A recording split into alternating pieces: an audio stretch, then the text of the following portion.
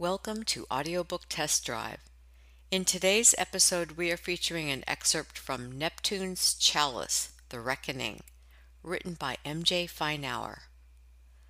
The conclusion of an epic Machiavellian thriller. After escaping from the assassin that had just killed the President-elect of the United States and her paramour, Kai, Zoe Volkova must disappear.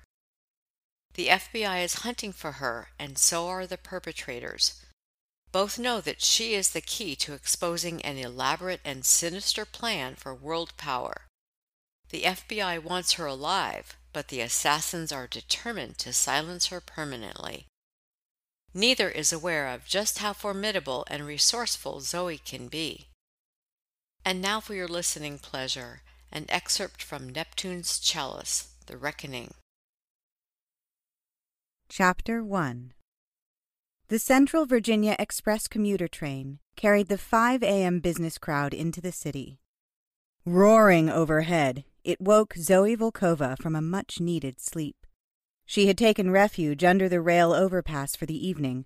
It was her safest option.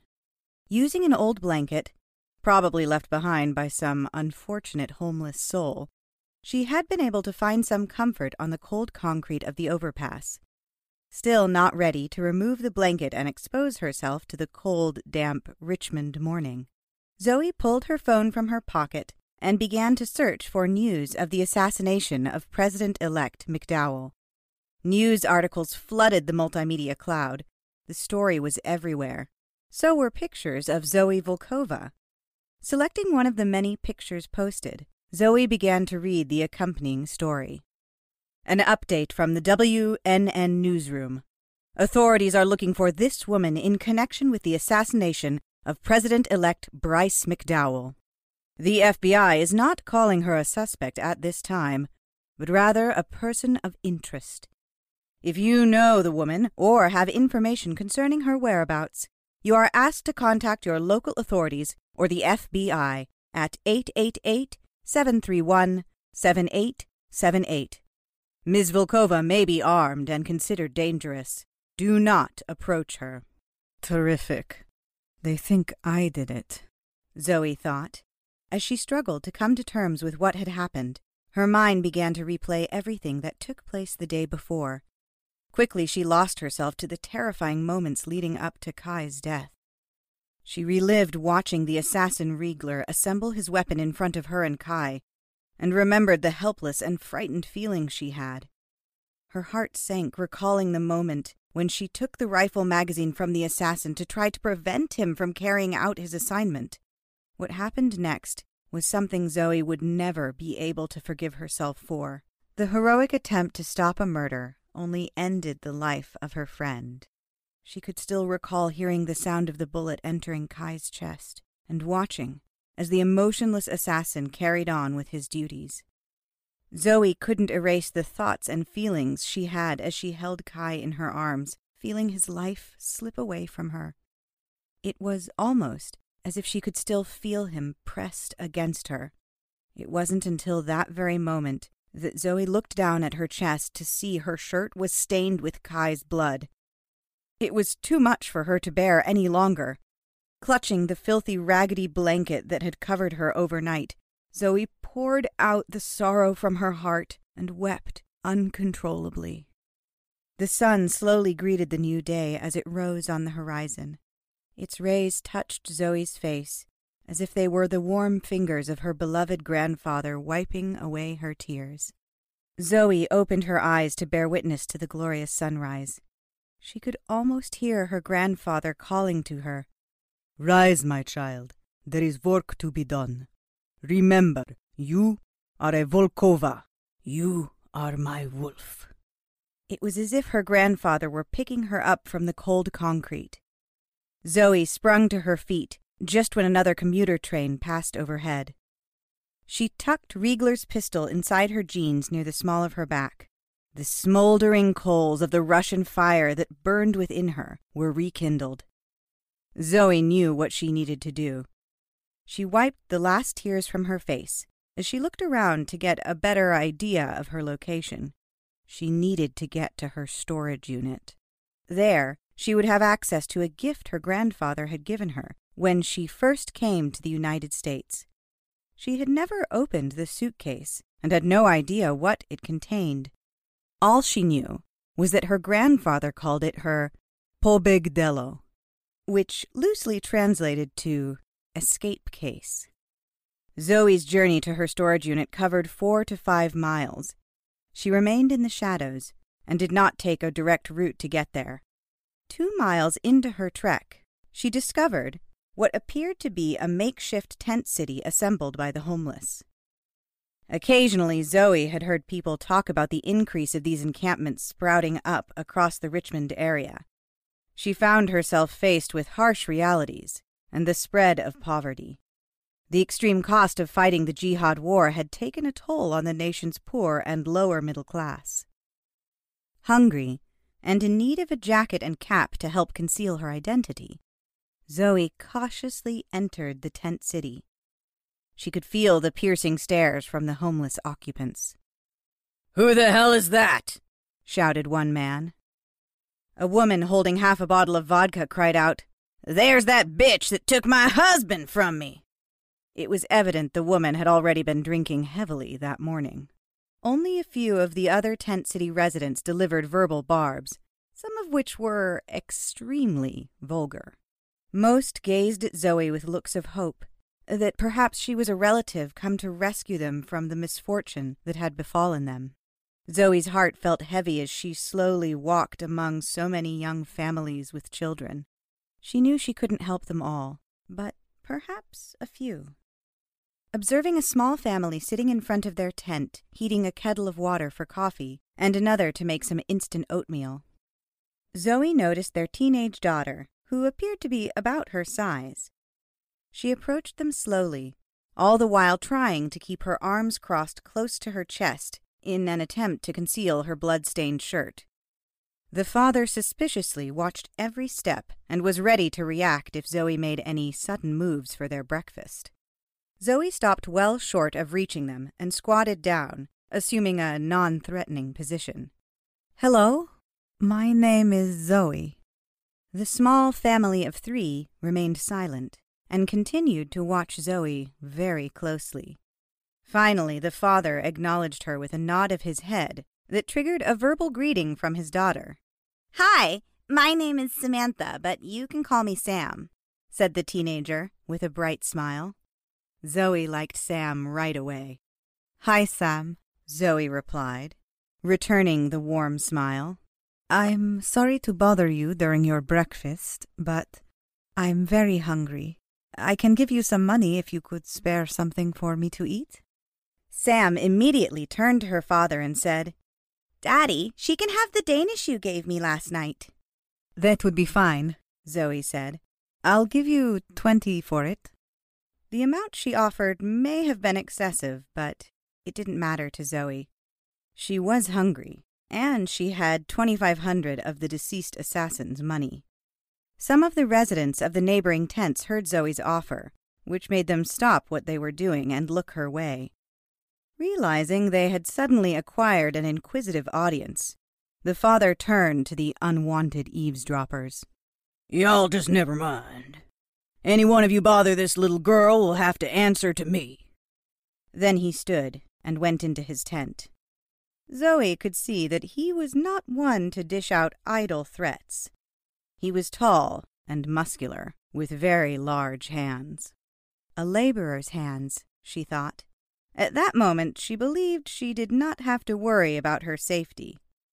The man returned with a Danish and handed it to Zoe, then turned to go back to his seat.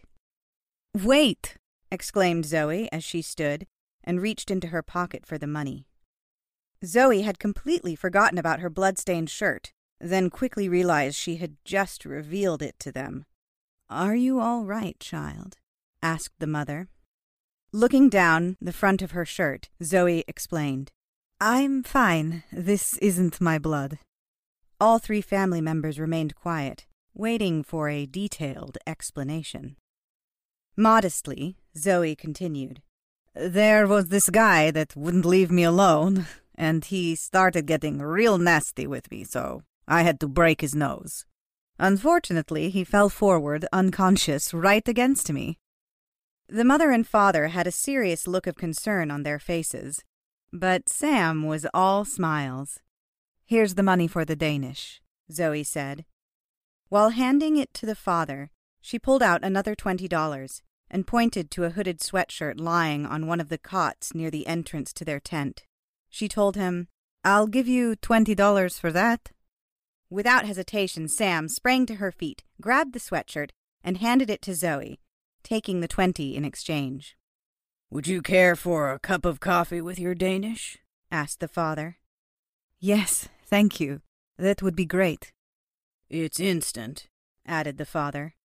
"That's fine, sir. Thank you very much," Zoe said as she took the steaming cup of joe from him. Sam rose from her seat and asked Zoe, "Would you like to have my chair?" "No, Sam, that's quite all right. I'm fine." Sam left her chair where it was, walked over to Zoe, and sat next to her. Inquisitive as young girls can be, Sam began to ask Zoe a few questions. "Where do you live? Do you have a house?" "I live here in Richmond, and yes, I have a house," Zoe replied. She paused, then said, "I did have a house. I'm not sure right now." Sam had a confused look on her face. "You don't know if you still have a house? Why not?" Sam's parents remained silent. They, too, wanted to know. Zoe couldn't tell them the truth as to what was happening, so she searched for a believable story. "I fell behind on my payments, and the bank was going to take my house away." "You're not on drugs, are you, girl?" questioned the father, attempting to demonstrate his fatherly disapproval if she were. "No, sir, I'm not on drugs." Zoe's answer pleased Sam. She didn't want the fondness she had quickly developed for Zoe to slip away in a moment's time. "Well, I'm glad to hear you're not pissing your money away on drugs," stated the father. "So, what are you spending your money on?" he asked. Zoe thought the line of questioning was beginning to get a little personal. She didn't want to be rude, but decided it was time to go. She placed the last piece of Danish in her mouth and took one more sip of her coffee, then stood and brushed the seat of her jeans off. "What do you spend your money on?" repeated the father. $20 Danish. The father grinned as he nodded his head. Sam stood, smiling once again at Zoe.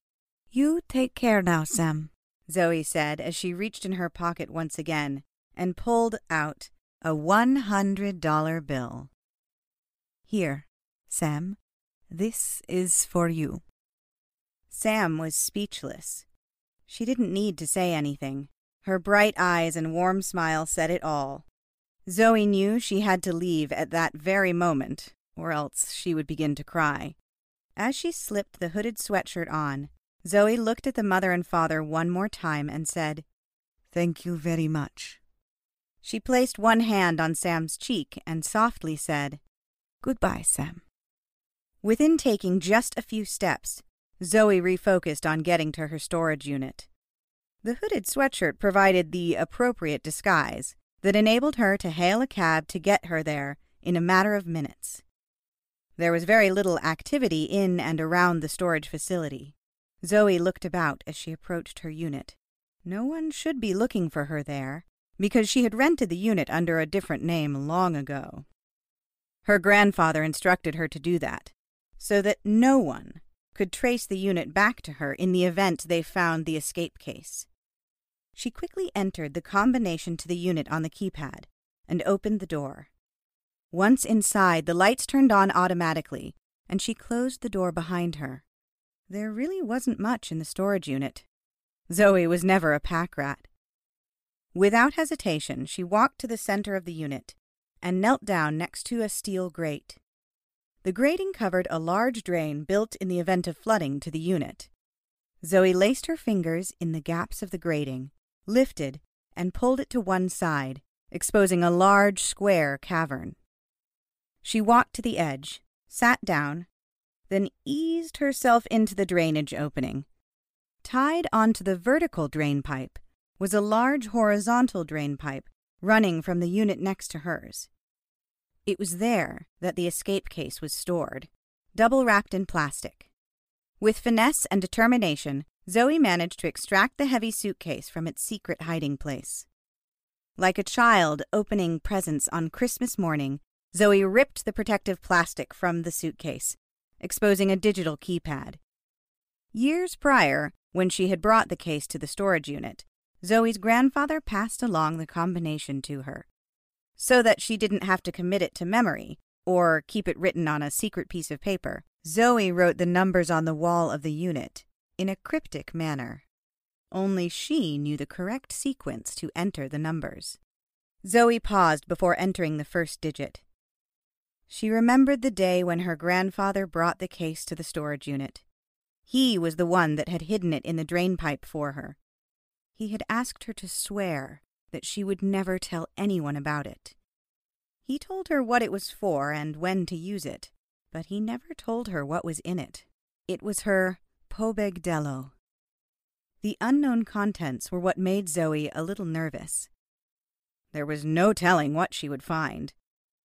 As a highly decorated agent of Russia's Federal Security Service, her grandfather had access to an array of surveillance and counterintelligence equipment. She entered the 6-digit combination that released 3 locked latches. Taking a deep breath, Zoe slowly opened the case. Just as she had expected, the case was neatly packed and organized. She began to take inventory of the case's contents. Cash cards for several countries from around the world. Zoe could only assume the account for the cards was adequately funded. 2 new cell phones, 2 Walter PPK handguns with 2 clips each, a handheld ID machine with camera, 4 wigs, assorted styles and colors, makeup, 4 changes of clothes and shoes, a recording device, an explosive device with timer and detonator, 2 throwing knives, passports from several countries, a sealed envelope containing a letter. Once she saw the envelope, Zoe opened it immediately and began to read the letter it contained. My dearest Zoe, my heart aches that you are reading this. It can only mean that my Malinky Volk is in trouble. You must be strong, and remember what it is you need to do. Do not fear the shadows. Make the unknown your ally. Remember all that I taught you. You have everything you need before you. Use the contents of the case wisely. Trust no one but yourself. And you will survive, grandfather.